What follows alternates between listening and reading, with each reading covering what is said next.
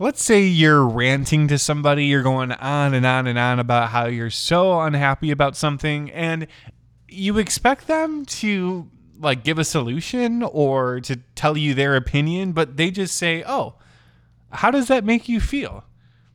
Well, how does that make you feel? This is Truth Pop. This is Truth Pop. With Jake and Kathy. I'm Jake. And I'm Kathy. Welcome to another episode of Truth Pop, giving you a Catholic take on faith and culture. In this podcast, we help you to live out your faith in modern day society. So today we want to talk about mindful communication and what that means and how you can apply it in your life with all conversations and all relationships you have. So in the last few episodes, we talked about mindfulness, what it means to live in the moment, and just allowing your thoughts to kind of float by like clouds. Now, this can also be applied to communication. In The Mindful Catholic by Dr. Bottaro, he talks about how with every conversation, there is essentially two roles, the giver and the receiver, otherwise known as the expressor and the listener. Now, most people are really good at the expressor part. They are so good at expressing their needs and their wants. But being the listener or the receiver, that's a lot harder because that involves actually shifting your attention away from your thoughts to the person who's speaking. Now, especially during heated conversations, so many thoughts may arise in your mind, and they maybe even be attached to your own memories and judgments of things. He says it's important to allow these thoughts to just kind of go through your mind, pass through like clouds, and really focus your attention on the person speaking.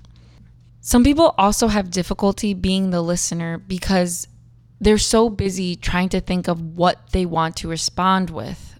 Now, it's not possible to pay attention to your own thoughts and the person speaking at the same time. You must focus your attention fully on the person who is expressing and be curious about what they're saying and not have that attached judgment. Empathy, tenderness, and active listening are very important components to mindful communication. Pope St. John Paul II says the essence of tenderness is the tendency to make one's own the feelings and mental states of another person. So in order to make one's own feelings of another person, you need to first know what that person's saying, receive that into yourself.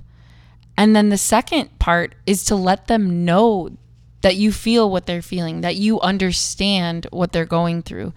So this is when active listening really helps.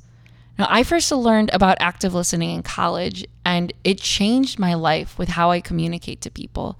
It's pretty simple, really.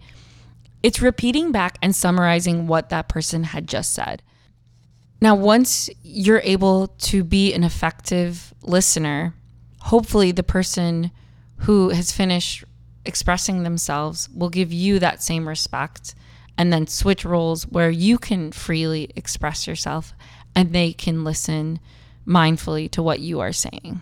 It's really important to mention the fact that a lot of this is through practice. Yes, it's through learned behavior, but we really got to rely on grace from the Holy Spirit to learn how to do it in the first place. Because our natural selfishness can oftentimes take over. I know that's the case for me, where sometimes, like, even if you and I are talking about something, I'm just thinking about like, what are you trying to say through this, kind of like reading into it too much. But I think that it's important to look to the saints who really mastered this type of behavior. And we look at St. John Paul II, whom you quoted, and people who met St. John Paul II would say that he was so good at this. Like, the Holy Spirit gave him the grace to really look you in the eye, look into your soul in a way. And when you would talk to him, people would say he made you feel like you were the only person in the world. Like, he wasn't distracted by other things. He didn't have other things occupying his mind or his attention. It's almost as if he saw the Jesus in you. And what love that must have been to like have a saint show you what that kind of love can look like, and how we can really emulate that for ourselves, and how it's possible. But again, we need the graces from the Holy Spirit in order to do it. Yeah, I like what you were saying, that we need grace. Like, we need that trust in the Holy Spirit to really help us, because a lot of this wanting to think of what we're going to say, that comes out of fear. Like, oh, what if I forget? I need to hold on to what I'm going to say.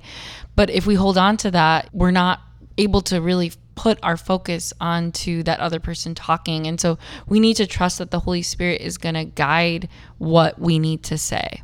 Especially in situations, I think, where there is a heated conversation. Like, look at how many times debates might happen where like a non-Catholic is confronting you on some, hot button issue, and immediately your walls might be coming up. There was like really good advice I heard from Patrick Madrid. He's a Catholic apologist, and one of the first things he said, I think, is super important. He said, one, you don't have to look at them as the enemy per se. I mean, yeah, we have the real enemy, which is Satan, and Satan could be influencing them to think of something that's not the truth. However, this person is not the true enemy.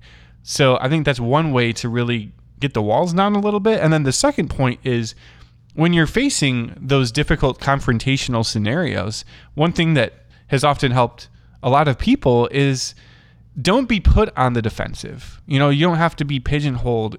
Instead, what you can do is just say, hey, I want to ask you a question first. Like, you asked me a question, but I want to ask you, why do you think this way? Or what led you to believe this way? Asking questions is a really good way to help draw out more of a response from them, and maybe help them to understand where they're coming from, or maybe they're coming from a standpoint that's not true. And by asking questions, you're able to dig deeper. And again, you don't have to feel like, okay, like I gotta get defensive here, I gotta raise my voice. If anything, it's just diffusing the tension, and it's bringing about more of a civil conversation. It's really just between two people who are trying to understand a deeper sense of truth and what it really is. Yeah, that actually reminds me of a situation in college. I was at the March for Life with one of my friends, and we saw a couple people who were holding pro-choice signs, and my friend and I decided to go up to them, and the Holy Spirit inspired me just to start talking to one of the girls and ask her where she's from. And it was just this really friendly conversation, even though it was clear that we were on two different sides. It was just, all the tension was gone. And my friend asked one of the girls, so why do you believe what you believe? Why are you pro-choice? And the girl was able to share a story about how in grade school she was raped, and it was so humiliating to her that if she were to become pregnant, that she would want that right to abortion. And then she asked both of us, why are you pro-life? And we were able to share our reasons for being pro-life. So it was a really cool moment of, a time where there's usually extreme tension, where we were able to just listen and also share what we believed. It sounded like she really needed to be heard. It sounded like she needed to be seen.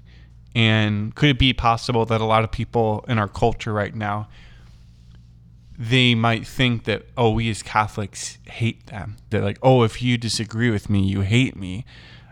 But obviously that's not true. And Kathy, I think you sharing that story is like a reminder for me that sometimes it's not necessarily going to be that we change someone's opinion on the spot. It's not necessarily going to be that we're able to convince them that, no, this is true. Sometimes I think it's a matter of just listening to them, showing them that love and compassion that they're first of all looking for. And could it be that you plant that seed in their hearts to show, okay, I heard your story. Thank you for sharing your story. And just introducing the love of Jesus into their hearts, maybe opening their hearts just a crack, so that maybe down the road, they're more open to hearing a pro-life message. They're more open to hearing the truth because of the fact that you gave them that opportunity to speak then they were able to have the grace to listen when it was their time to listen. This is Truth Pop.